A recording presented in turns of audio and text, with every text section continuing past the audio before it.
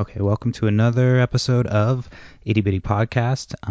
We're moving right along with the Halloween-themed episodes. My guest this week is Sammie Cassell. He's got a company called Wreak, Havoc Productions, so he's big into horror in all types of ways. So we talked a little bit about how he got into horror. He's worked at the same haunt for a little while. We also talked about his podcast. He's a big fan of horror comics, so we kind of got all over the place. UFOs, cryptozoology. So if you're big into that type of stuff, this is the episode for you. As always, if you've been liking the show, make sure that you subscribe, rate, and review. Check us out on social media, Instagram, Itty Bitty Podcast, on Twitter at Itty Bitty PCast for that one. Facebook, we've got a Facebook group that we just put up recently, so make sure you get on there and like and share with your friends. But remember, this is not a podcast about things that go bump in the night. This is the Itty Bitty Podcast. It's anything but, and it starts now. Welcome to the Itty Bitty Podcast! Happy Halloween.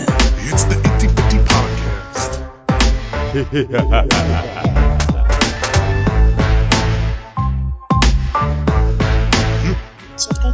the Itty Bitty Podcast.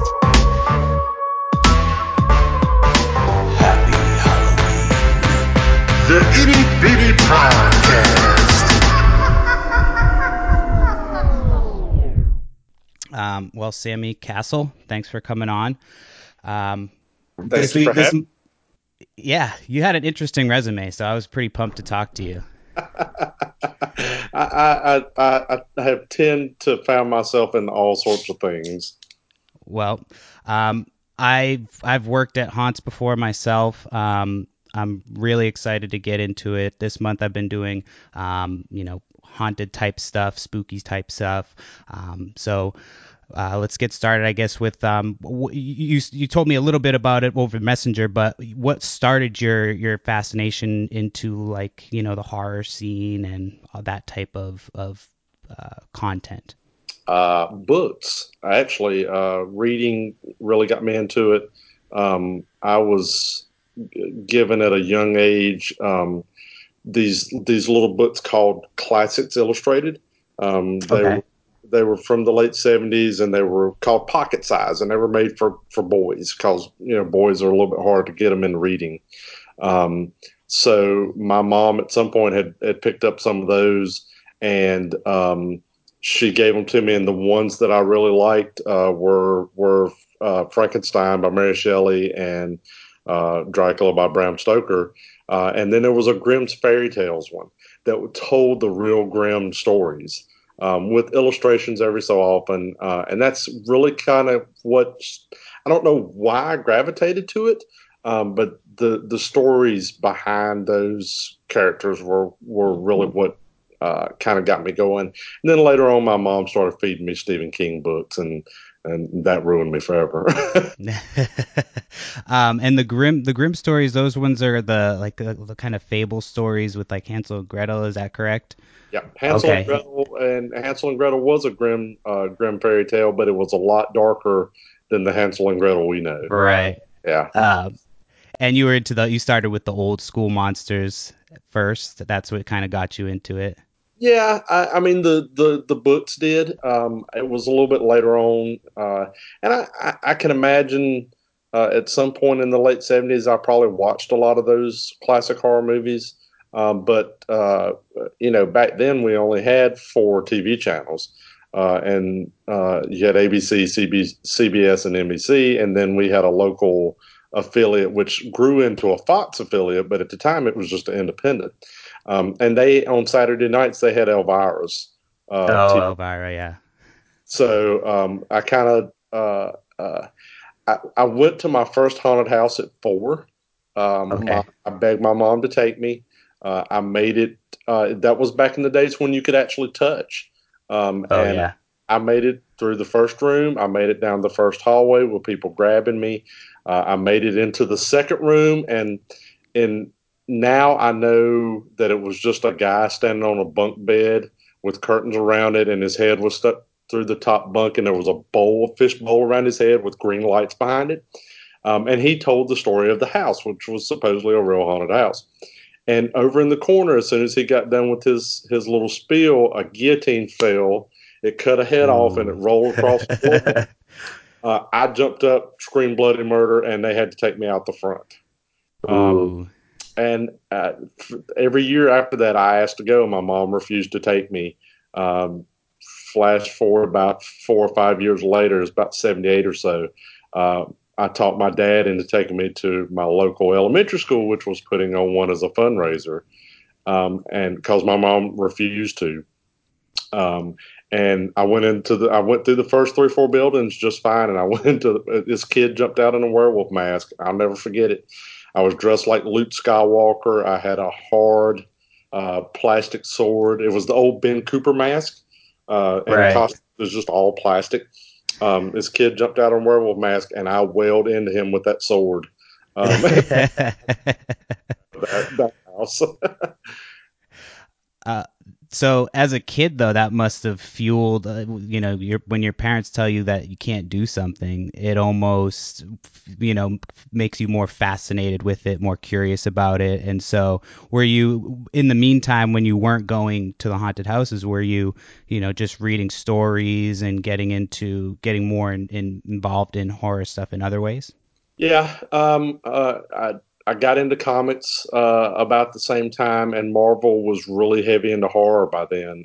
They were trying to revisit all those classic horror characters. So we had Tomb of Dracula, Werewolf by Night.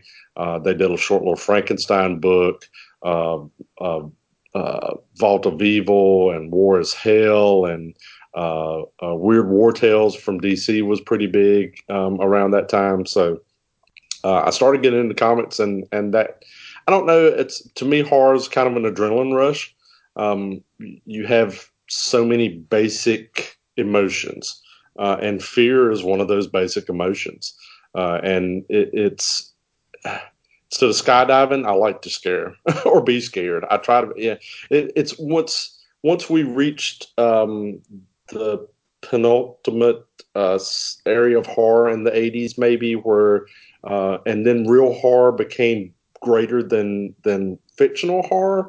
We kind of lost a lot of it, but so we're still always looking for that great jump, that great scare. Yeah. I actually, not really, in preparation, I was planning on doing this anyway this weekend, but I checked out, speaking of comic books and horror, I checked out Brightburn on Saturday.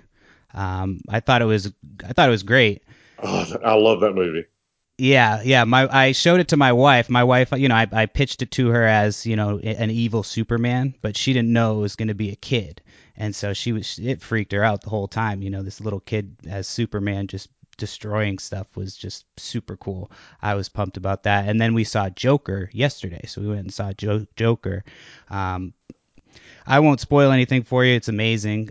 It was really good. I really liked it, but it was very dark, and it's almost horror-ish. So I kind of got that crossover horror feel to it. So it's becoming more mainstream. I know horror comics right now. I do a little bit of speculating, and horror comics seem to be heating up here and there. So Good horror comics for a while now, for probably yeah. 5 years or better. There's some really good horror stuff.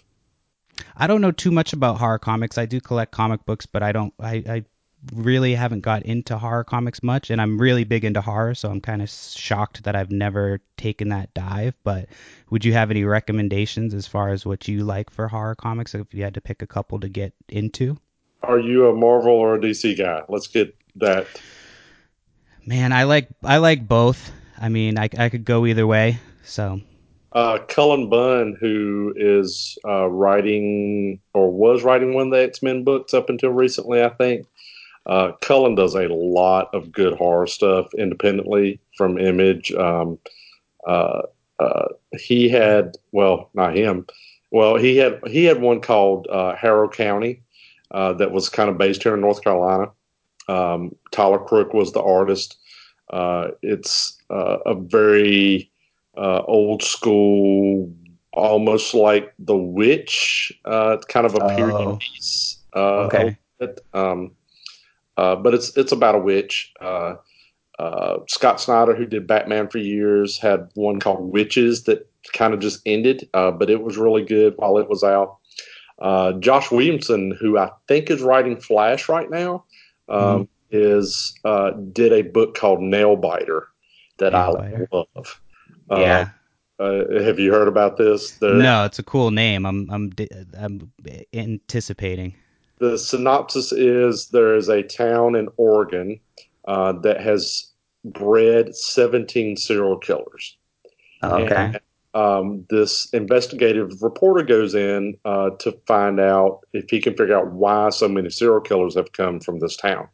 The town has embraced all these serial killers. They actually have a store called the Murder Store where this guy sells trinkets and T-shirts and all this kind of stuff. So the investigative reporter disappears.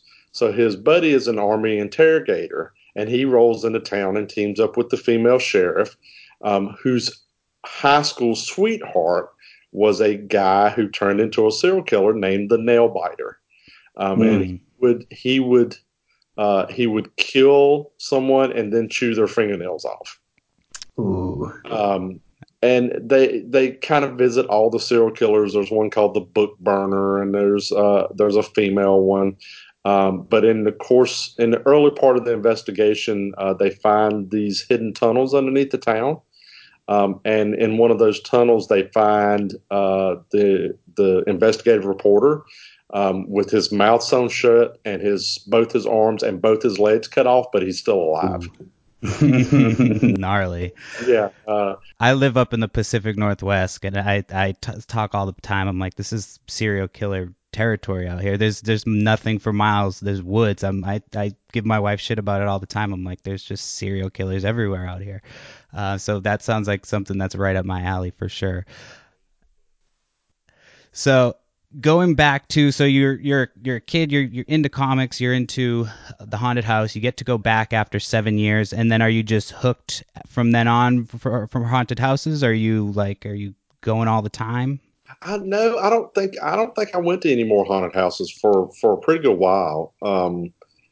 Maybe on up into my college years. Okay. So you go as a kid, and then it's a while again before you go. I was really into the movies and stuff. But again, I'm from from a very small rural Virginia town. So they only had one haunted house. And I think somewhere in my teens, they actually quit doing that. So, we didn't have anything local to really go to. And being from rural Virginia, there's a lot of real life haunted houses. Right. Yeah, so we would do stuff like that in our teenage years. There was an old house in town called the Creasy Chapel House, which was on a road with a church called Creasy Chapel, and we would go down there for Halloween because it's this old spooky house in the woods. Right. That was the kind of stuff we did. So I don't think I got into haunted houses. Ironically enough, 30 years ago. Probably the next haunted house I went into is the haunted house I work at now. Okay. Yeah, I went there very first year, me and a buddy of mine, and it's Dean and Star Jones, who Dean won a Emmy for working on Star Trek Deep Space Nine for special makeup. Yeah, and nice. They're from North Carolina. They came back and created this haunted house. The first year I went, it was really good. It was a lot of Hollywood sets. It's kind of small. But they were really the first ones around. And I went in and I tell them when I ended up working for them years later, I told them that story. And we would go back every so often, but my wife, when I married her, and the kids, as they got a little bit older, we all kind of liked haunted houses, so we would go a lot. And you said you've been working at the one you're at now for 30 years? Yeah, the original. No, I haven't been there 30 years. No. They've been open 30 years. This is okay. the anniversary. Yeah. Gotcha. I've been working there. This is my 6th or 7th season. 6th or 7th season. Yeah. I got in it kind of Those late. Yeah, I did it when I was younger. I was in high school and I volunteered at one. I was a tour guide. I started off as a tour guide. You know, when the younger people usually would do that, you'd walk the people from the entrance through the woods, and then from the woods, you'd leave them there for the next group to come through. And as you were walking back, you'd jump in on either side of the road and hide for the next group to come through and run out and scare them. And so I got into it immediately. I loved it, and then they asked me to fill in, so I filled in for the clown room for one night. That was a lot of strobe lights, and I didn't really like it, but I liked being able to do one of the rooms, and so I did that for a couple years. But it's exhausting, especially if you're doing it as a volunteer, and so people don't really understand what goes into those things. But they're a lot of fun when they're done right, for sure. Yeah, it's that they brought a lot of their movie stuff back with them. So we have movie ready sets for our rooms for a lot of them. So it's very detail oriented. It's very uh, intensive. I've worked all over the house at different times. Especially when you get, again, the first year I went down, I volunteered too. And then after that, it became a paid position. But I played the Headless Horseman. I tell everybody the very first night I worked, they made me a zombie cowboy and stuck me outside on a long trail in a monsoon. We don't close. No. No, we don't close for rain because a lot of it's inside. It's just like probably the last 15 or 20 minutes are outside. So I was the new guy, and they stuck me outside, they made me a zombie cowboy because it was raining, so they could give me a hat. Oh. Yeah, and I huddled up in a coffin and stayed as dry as I possibly could, and just yeah. I mean, we were slow. I think we had two or three groups, but still, we had two or three Must have groups. added to the ambiance, though. I mean, going to a haunted house in the rain. Not It gets spooky down there when it's raining. When it's a monsoon, I mean, it was Yeah. like remnants of a hurricane, Oh, really? That bad? Jeez. torrential downpour. Customers, so the show goes on. Yeah. And then a couple weeks later, I ended up in the clown room, and I, for whatever reason, I took to that, and everybody was like, "Okay, that's his job for the rest of the season. Is he's in the clown room?" Oh, nice. Yeah. So So I wanted to ask you a little bit about Wreak Havoc Productions. So you've produced a few movies, is that correct? yes, we have two features, one horror movie and one documentary, and then we've done, I think, six shorts now. I've kind of lost count. And between doing that and acting for other people, I kind of lose count of how many, how much stuff I've worked on after a while. Oh, Um, gotcha. I got in it kind of late. One of the local haunts had posted a casting call. They said they had a guy who wanted to make a short zombie film, and they were looking for people to volunteer to play zombies. But they wanted you to do your own makeup and just kind of have the look already there. But it had a little caveat at the bottom that said if you show up early enough, the staff at the horror show at the haunted house will help you, finish out your makeup.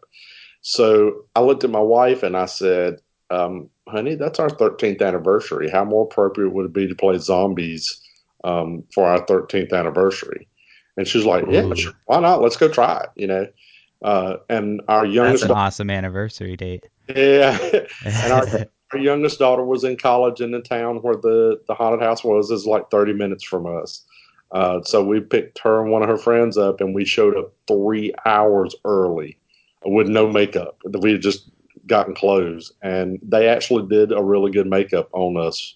Um, that led into I met the writer and director there that day.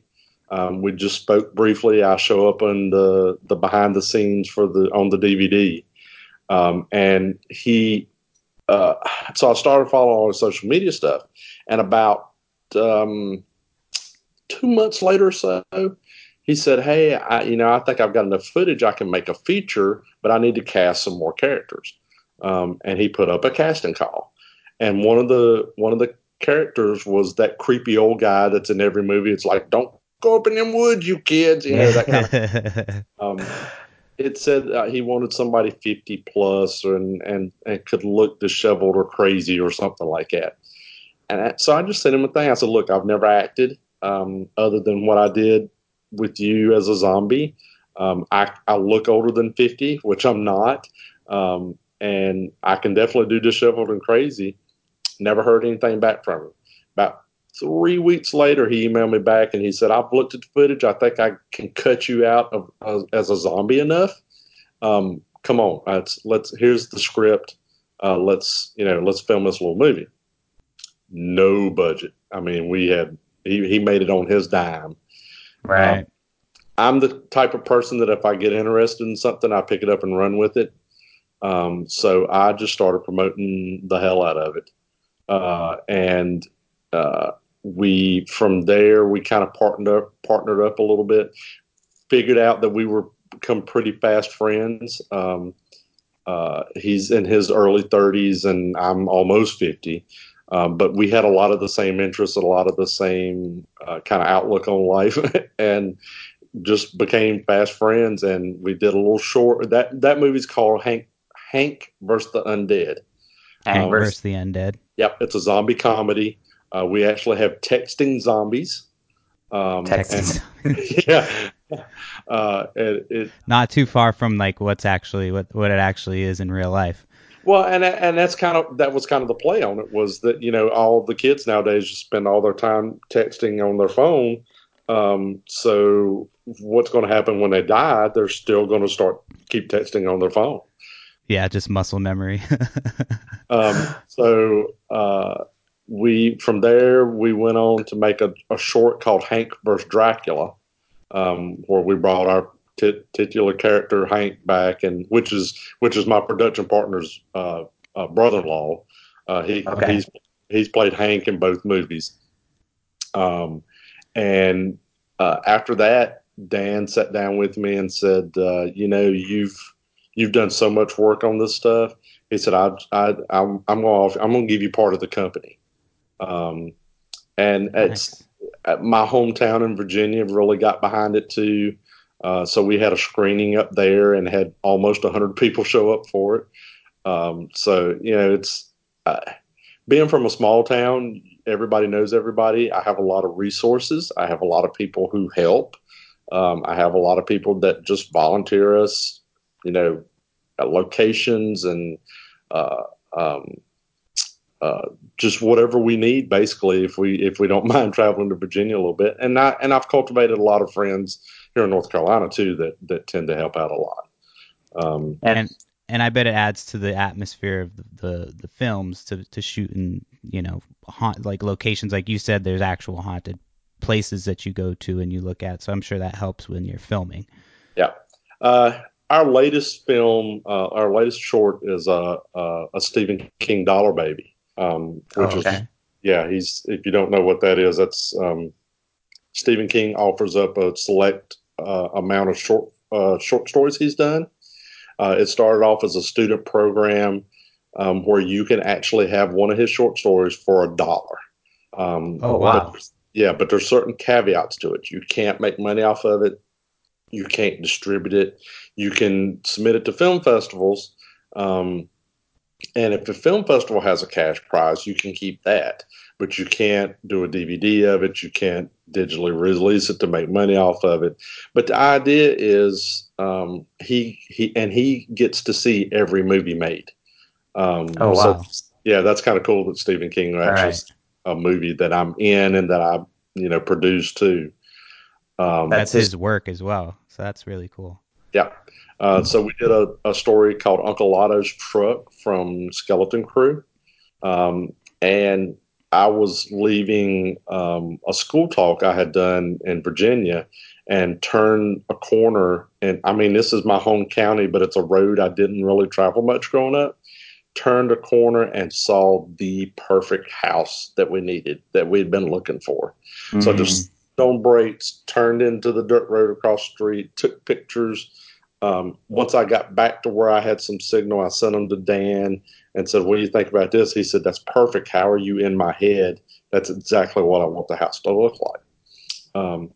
Within 15 minutes of putting it on Facebook, I knew who owned the house now, what the name of the house was, because it was built in the 1920s. It had a name, where they lived, their address, their phone number, the tax value of the house, the coordinates of the house.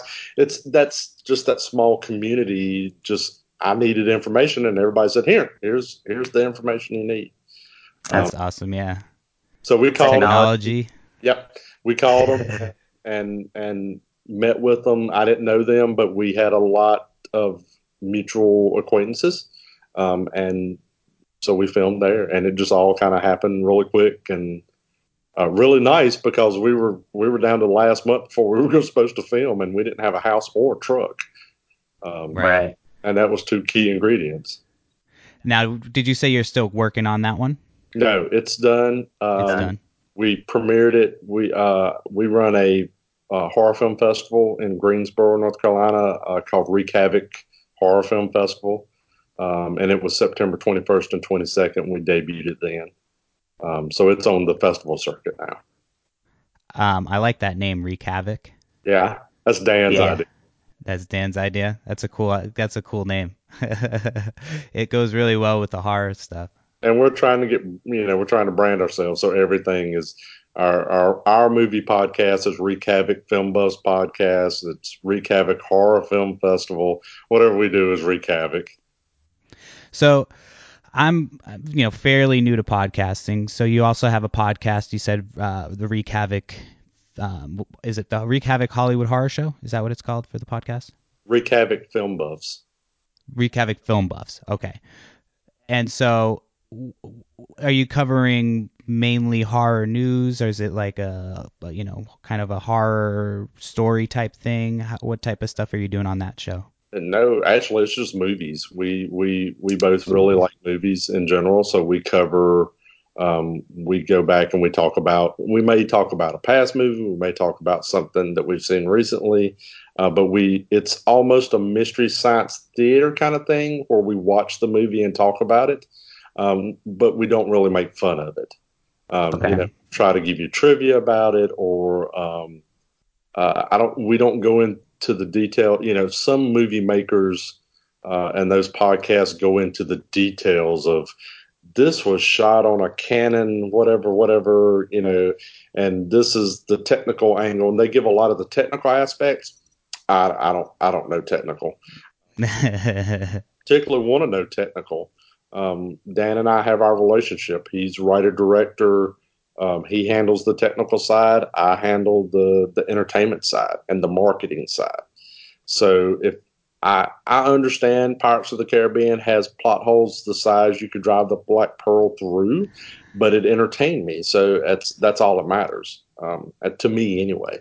So we talk about a lot of that stuff, and I have a lot of stories. So if you're going to choose a genre, I know there's horror itself is one genre, but within horror, you've got so many different types of movies.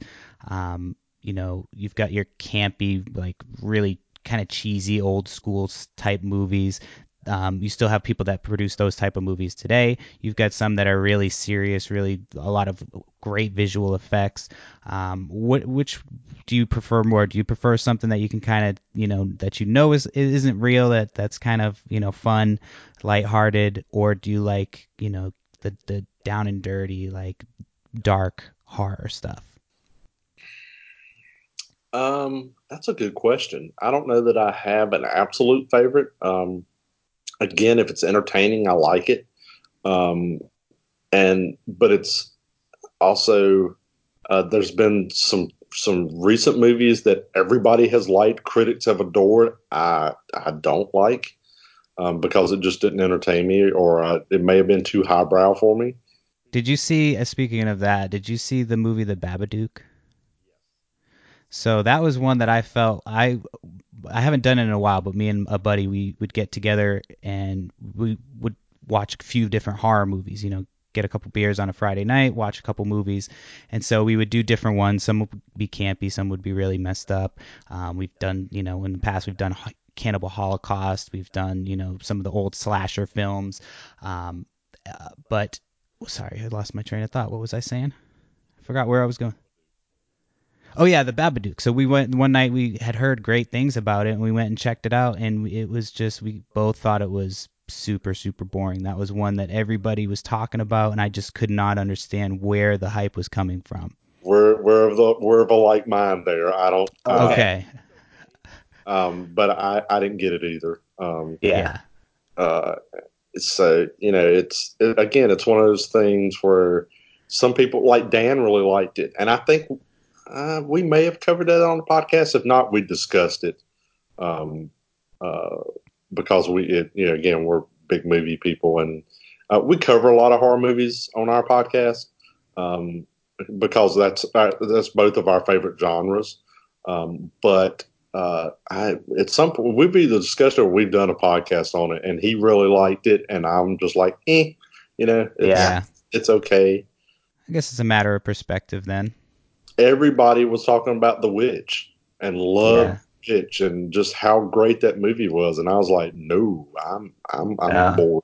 Yeah. See, that I thought was creepy. I mean, I didn't necessarily think it was terrifying. We watched the whole thing. I thought it was creepy from start to finish.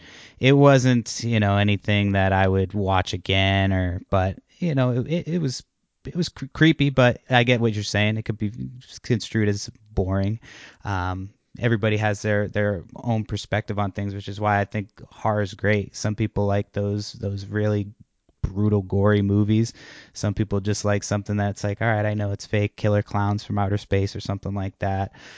Something that you can kind of watch on a Friday night with friends. So I have a bunch of friends. In North Carolina is a pretty good horror community, and there's I got a buddy who runs a podcast called Gruesome Magazine in Raleigh, and they have their main show, their flagship show, and then they have one covering the '80s, one covering the '70s, one covering anything before that. My best friend does most of the decades stuff, so we talk about movies a lot. Our big discussion is Motel Hell, which I love. Um, I actually have an original movie poster for it. I actually have the original one sheet. I love the movie. I love the campiness. And then we've got parts of our group. It's either a love it or hate it thing, and we have that discussion all the time. April Fool's Day, the original, I love. We're split 50-50 on. Some people like, oh my God, we just wasted all our time in a movie and they've had all these great kills and then it's not real. That sucks. And I was like, I love it. Yeah. So we have a lot of those too. And we have those discussions all the time. So we also talked a little bit on Messenger about you said you are into cryptozoology and UFOs, so I'm assuming that you were just at the most recent raid on Area 51. Is that? So if I was in Vegas, it would not be at Area 51. I have been to Area 51. Yeah. Yeah, I had I had a friend who lived in Vegas, and he was a retired Air Force guy. And whenever my wife loves Vegas. We go. I think we've been 4 times this year already. So most every time I would go, he would come pick me up and take me somewhere where the locals would go. And one year, because he was retired Air Force, he took me out to Area 51. I didn't get to go on base, but I got to see, the fabled area and all that kind of stuff. So yeah, I wasn't there. No, it didn't look like it was anything it looked really anticlimactic. But now, as far as the cryptozoology and the UFO stuff, is that something that just kind of came from your love of horror, or is that something that came from somewhere else? Is that something? Where did you get into that stuff? I think the love of horror had a lot to do with it. But I saw a ghost at an early age. Okay. I was going to ask you. You said you had a personal ghost story. Is this that story? Yes. All right. Well, I guess it's time we get to that story. I had when I was in elementary school, we had a new family move into our area, and the house they bought was built in the mid 1800s or something like that. And they weren't, I don't know what they were. They weren't Amish or anything, but they didn't believe, they didn't have power in their house. They didn't have a TV, and I grew up on TV. So to me, that was just foreign. But they just lived a very basic kind of life. And they were called the Pfeiffers. Joe and I don't remember the mom's name. Um, but then they had three kids, an older boy, a girl my age, and then a younger Joe. The younger Joe was just a couple years behind us. And I would go over and stay when I was 7, 8, something like that, and stay on the weekends. And it was kind of cool to hang out over there where I wasn't inundated with TV and that kind of stuff. Because I was a guest, I did not have to go do chores. Everybody else had chores. Well, the first time I went over, they told me we have a ghost. I mean, just matter of factly. And I was like, really? And I don't know that I really believed in it or anything, but they were like, yeah, her name is Elizabeth. She was the original mistress of the house. We see her from time to time. She cleans up after us from time to time. She moves stuff around. She said, so just don't get freaked out if if she moves your stuff around or something. And I was looking at this adult female like she was crazy, that she actually believed. I mean, it's just matter of factly. So the first weekend I stayed over there, nothing happened. A couple months later, I stayed over another weekend, and I woke up and my stuff was moved around. And Miss Pfeiffer said, I didn't move it. Said Elizabeth moved it. And she said, it's just right. It's just like she tidied up behind me. So I thought Mrs. Pfeiffer was kind of yanking my chain. So a couple months later, everybody else had went out to do chores, and I was downstairs sitting at. They had one of these long benches, like old school farm tables that the whole family would eat at. And I was sitting at it eating breakfast, and I got done, and Miss Pfeiffer was standing at the sink washing the dishes, and she said, "Well, go get changed, and the kids will be done in a minute, and y'all can go play." And I went to go walk up the stairs, and I saw a woman from about her waist up, standing at the top of the stairs, and she was an older woman. She had an apron on. She had a hair pulled back in a bun, and I guess I gasped. And Miss Pfeiffer never even turned around. She said, "You saw her, didn't you?" And I said, by then she had disappeared. And it was just like a brief moment. And I said, yes. And she said, she doesn't hurt anybody. She's just nice most times. And the woman smiled at me and disappeared. Right. So I felt not threatened at all. But I saw a half apparition standing at the top of the steps, and remember it to this day. Was that your only experience in that house? Besides the stuff being moved around and seeing her after that, was that the only thing that happened? We would hear doors shutting and stuff like that, just typical kind of like she was walking through rooms, or something like that, which you would figure a ghost wouldn't happen to open the door. But I don't, my personal feeling is that ghosts are impressions on our reality. It's almost like an energy thing. That was something she had done a billion times. She had cleaned up after you, or she had walked through that door to go do something. So it's just habit for her to open the door instead of what a ghost technically should be able to do is walk through it. So I think ghosts are more impressions on time, that can kind of bleed over some. I have, on the last podcast I did, it was with a friend of mine who's got a film coming out, a horror film, and so some of the filming that he did was in an old abandoned mental institution in Massachusetts, and so they wanted to get a real reaction from one of the actors, he said, and so he went up to go kind of scare one of them to see if they could do to get the shot in a dark place. And so he said he went up to go kind of scope it out, and he was waiting, and they were going to send somebody up in just a minute. So he said as he was waiting, he took a picture, and he said he took one picture with about 60% battery, and his battery drained immediately. And he's like, he knew exactly what it was from. And so he said almost a couple minutes after that, he heard steps coming around the corner, and he jumped out thinking it was the other person, and nobody was there. He could still hear everybody outside.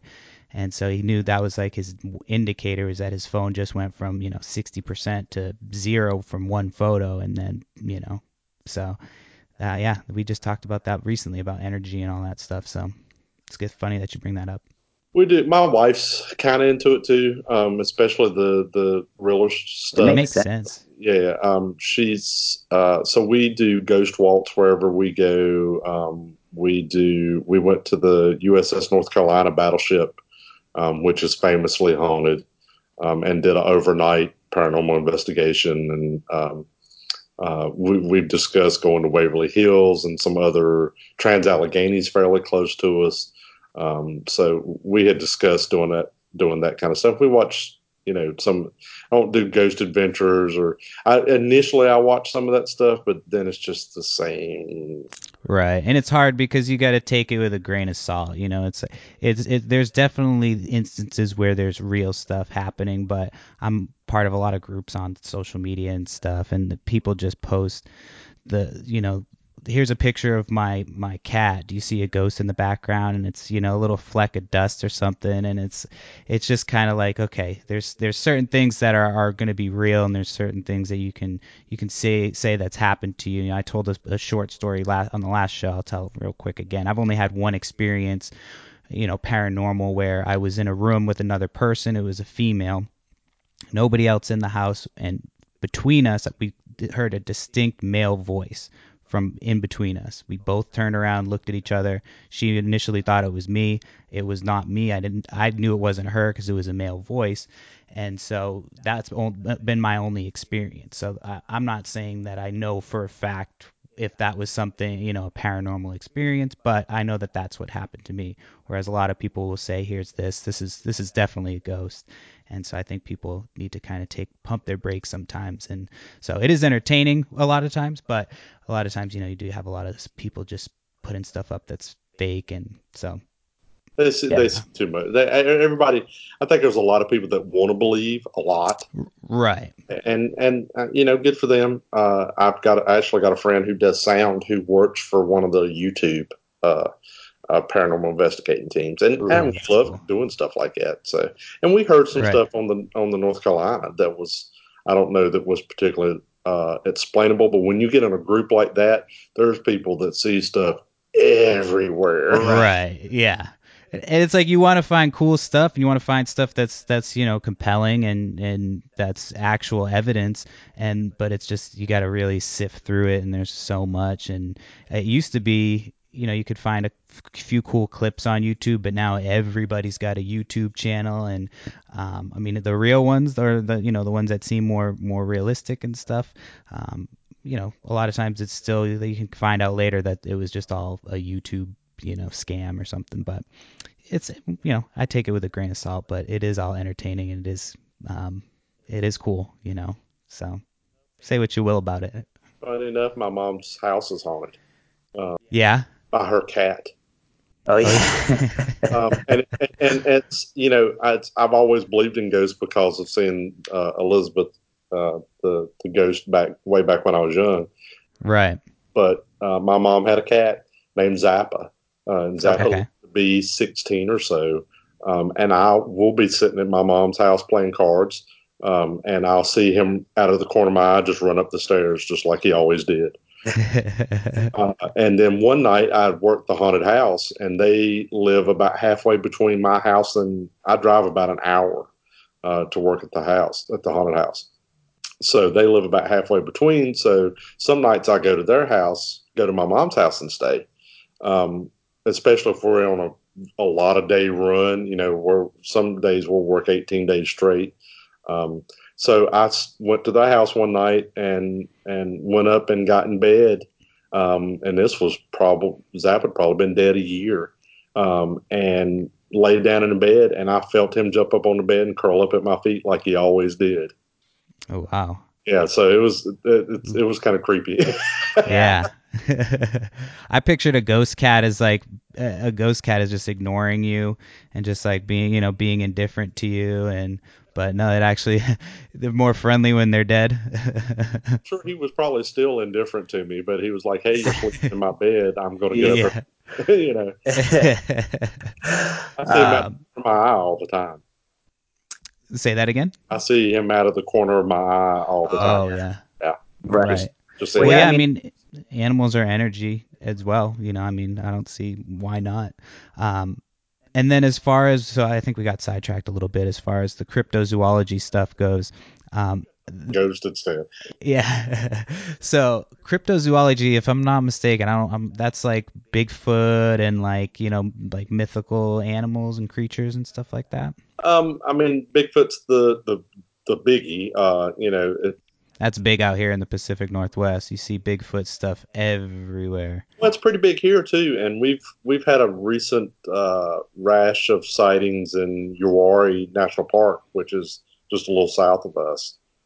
It's been in the local papers, and the mountains, the Appalachian Mountains get quite a bit. So cryptozoology kind of covers Bigfoot and it's all its cousins, the skunk ape in Florida, and the Yeti in Nepal, and um, I mean, there's all sorts of different kinds of those. It also covers stuff like the Mothman in Pennsylvania, the chupacabra along the southern border. Some of that stuff I don't necessarily believe in. The Jersey Devil, I don't know that.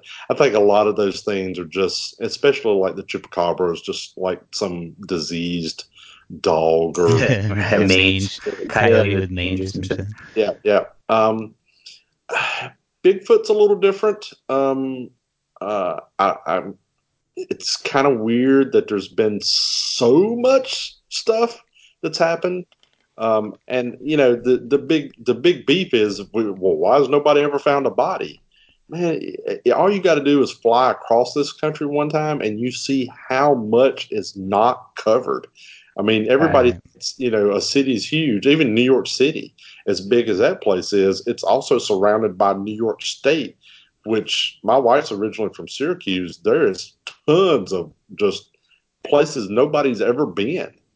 All these woods and areas that there's so much of the North American peninsula that's not been covered or never seen, never had a human being step foot in, let alone anything else. So, my opinion of that is kind of like UFOs. It's awfully egotistical of us to think that we're the only things around, Right. Which is a typical human trait. But still, it may not necessarily find a body because most animals, if living in the South, we have rural, feral cats, we have feral dogs. You don't always find their bodies either. When they get ready to die, they just kind of wander off into the woods and you never see them again. Yeah. So it's just because we hadn't found one doesn't mean there ain't one there. Yeah. I worry more about what's in the ocean. The ocean's more vast than what type of creatures are living there. That my fear is drowning. I can't swim, and I don't particularly like.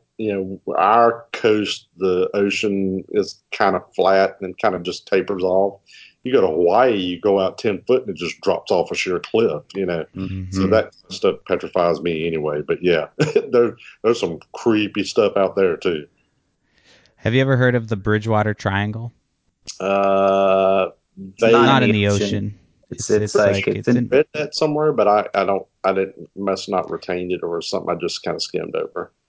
I'm originally from Massachusetts.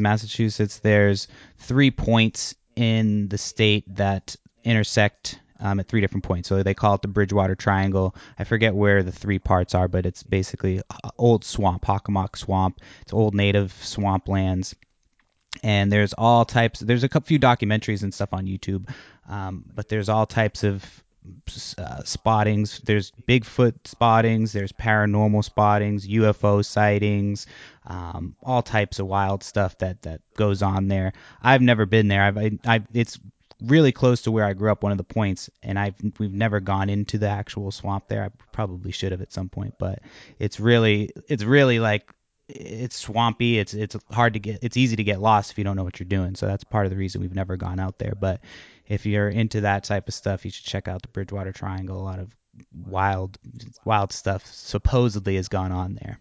We have discussed several times doing a Bigfoot movie, and I think at some point we're going to do one. And about an hour, maybe 2 hours from here, is a town called Marion, North Carolina, and they have a Bigfoot festival every year.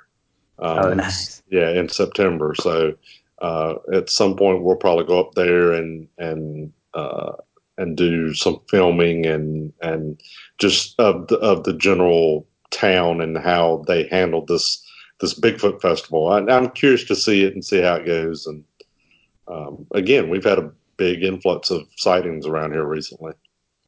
Oh, nice. And we have really good conventions around here that kind of cover that stuff too. Right. Yeah.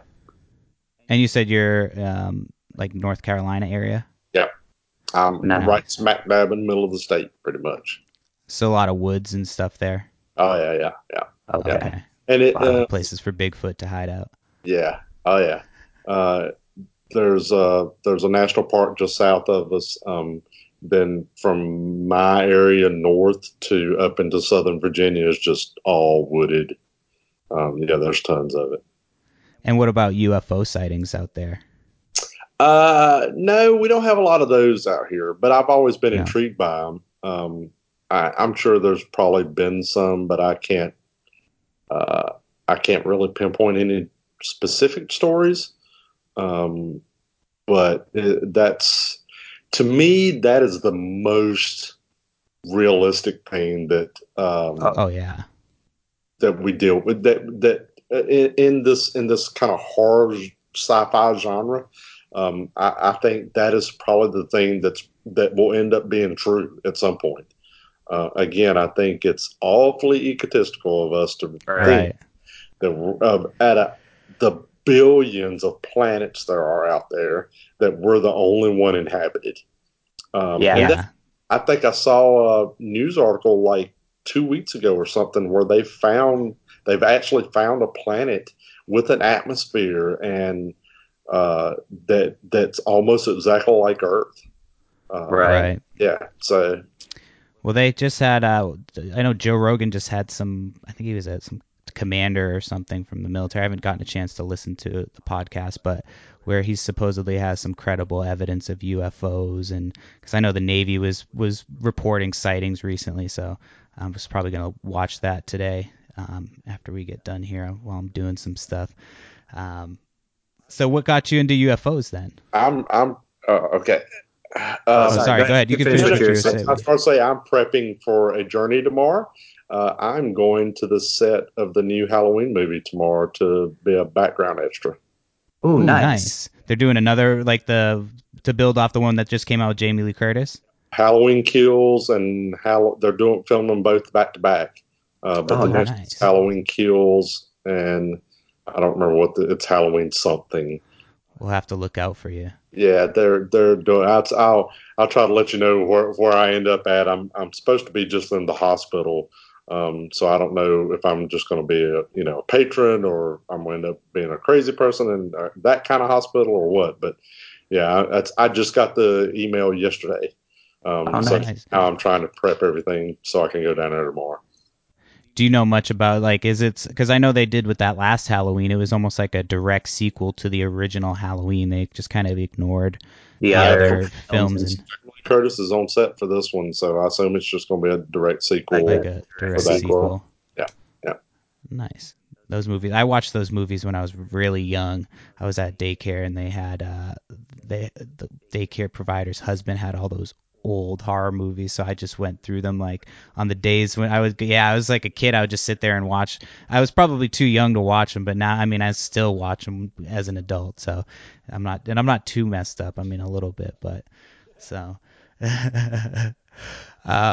UFO question. I think they used to, the 70s used to be really big for Ripley's Believe It or Not was a big thing. For whatever reason, TV and books. I used to get these little books that were about this size.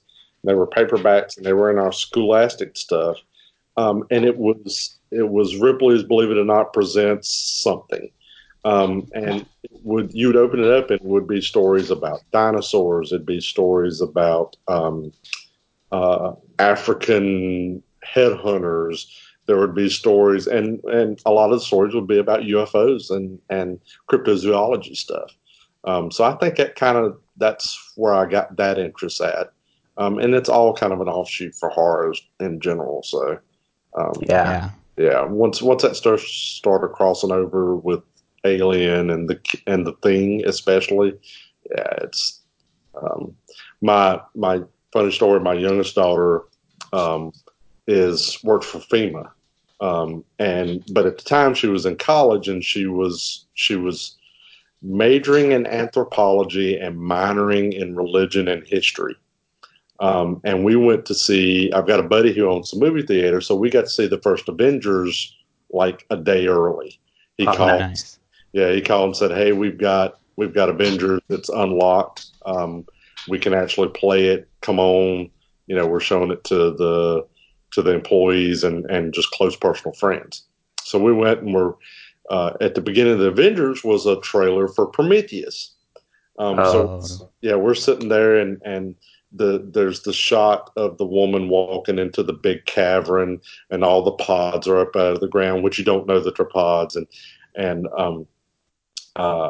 as she's walking in that spacesuit, Morgan leans over to me and she goes, "That's what I want to do."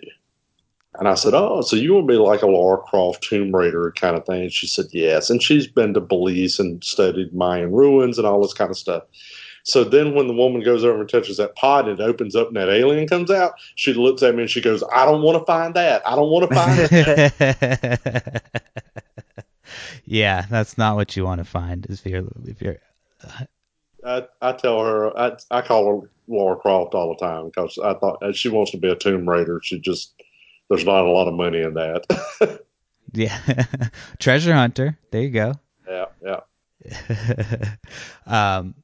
Well, as we start to get wrapping it up, is there any, do you have any other personal stories that experiences that you want to share, or anything else that you want to plug before you go? I know we kind of talked about the podcast. We've talked about some of your films, but is there anything else that you'd like to talk about before we finish up? Oh man, I'm a storyteller. I could sit here and tell stories all day long. From rural areas to urban areas to I'm all about experiences. You never know what you're going to like until you try different stuff.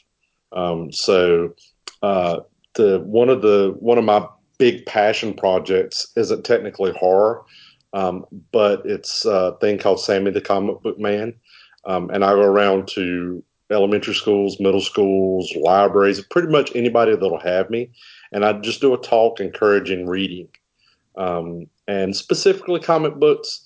But I'll go in and I'll show them how a comic book is made.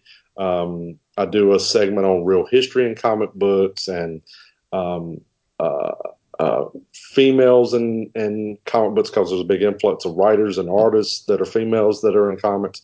But I also do a section on banned comics, where I tell the story of comics and EC Comics and all those horror comics almost getting banned, and the reason they went from comic book size to magazine size, and kind of tell that story. So I always try to incorporate some horror stuff into it.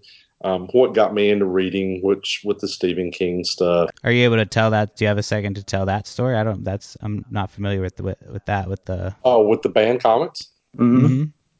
In the early 50s, a doctor named Frederick Wortham, who I just found out recently was also a psychologist who worked with some early 1920s and 1930s serial killers. But anyway, A doctor named Frederick Wortham wrote a book called The Seduction of the Innocent. And in that book, he pretty much blamed hoodlums and, that 50 stereotype kid on comic books. So that's where the Comics Code Authority came. So if back in the 70s, 80s, 90s, if you looked at a comic book, there was a little stamp on it that said the Comics Code Authority. And basically every comic book that was made had to be submitted to them for passing. The Comics Code Authority said you cannot have a book that says fear, dead, horror, evil, crime. I don't know. There's a whole list of words that they could not put on the cover. And this is all stemming from a book called Crime Suspense Stories, number 22, which had a guy holding a woman's severed head on the cover with an axe. It was it was a brutal looking book, but it was cool. So the Frederick Wortham, said that we're corrupting our kids. And Tales from the Crypt had just kind of started and was doing really good. Well, William Gaines, the publisher of EC Comics, when they developed the Comics Code Authority, he said, okay, well, if y'all are going to do that, then I'm just going to take that little bitty comic book and make it magazine size, and the Comics Code Authority can no longer regulate. That's the reason Creepy and Eerie and Tales from the Crypt all became those bigger size comics. I didn't know that. Yeah. And it was all because this Frederick Wortham guy was trying to get all of them banned. Even like Superman and stuff, he was trying to get them all banned. All comic books. Yeah. So the comics all got together and created this Comics Code Authority to kind of keep themselves in business. But William Gaines was like, screw y'all, I'm still going to make horror comics, and I'll just make them magazine size. Nice. He's known because he was the distributor of Mad Magazine. Oh, okay. So he started off. I think he started off with early Marvel stuff or Timely before Marvel became a thing. So a little bit of comics history. No, that's we talk about comic books on here. I'm doing a couple horror themed episodes for the month of October. So I guess with that being said, do you have time for a quick scary story? You said you have a few different stories. You have one that's a creepy story that you want to share before we wrap it up? Good creepy story. Okay, well, I'll tell the Creasy Chapel story. Okay. When I was probably 15 or so. So, we were all teenagers. I hung out with some older guys, and it was 80s. We were kind of into rock and roll and getting wild. I mean, it was the 80s. It's a wonder any of us survived it. But one Halloween night, we decided we were going to go down to this Creasy Chapel house, which is local legendary house. Up the road was supposedly Satan worshipers. That's possible because I know the people. Their kids live there now, and Bobby does a internet horror show. He's one of those internet horror hosts. That's where all those guys have went to, is the internet now. Right. So Ben Gooley and Elvira and all them are now on the internet. Well, Bobby does that, and they have a store there called Gothic Charm. So it's possible that his parents were Satan worshipers. I don't know. I never asked. But all of this is in the same area. So Halloween night comes. We're decided we're gonna go down to Creasy Chapel to the house. So we park up at the top of the hill, and it's kind of in a valley, a little shallow valley, but it's in a valley. So we park at the top of the hill. And when we parked, it's literally, I could see the moon. I remember getting out of the car and looking up and seeing the moon. Some clouds, but it was there. The more we walked down the hill, the more the wind picked up, the darker it got. By the time we got to the bottom of the hill, it was actually raining. And I mean, we're not talking about a great big hill. We're just talking about it was less than a quarter mile from top of this hill to the top of this hill, and the house set in the valley. So as we go down the hill, and there's like 8 of us or so, we go down the hill and we stop in front of this house that's deserted. It's dark. There's no street lights. There's no lamps. There's nothing. I mean, the wind is blowing so hard it's about to knock us over. So, we're all standing out there hollering at each other because now we can't hear each other because the wind's blowing and the trees are shaking and it's raining like crazy all of a sudden, and we're all getting soaked, which none of us had planned on because it wasn't raining. And somebody walked over towards the house and something banged. It could have been the wind blowing something over. It could have been anything, but you saw 8 teenage boys take off running back. We get back to the top of the hill. I look up and you see the moon. It stopped raining. The wind stopped blowing. The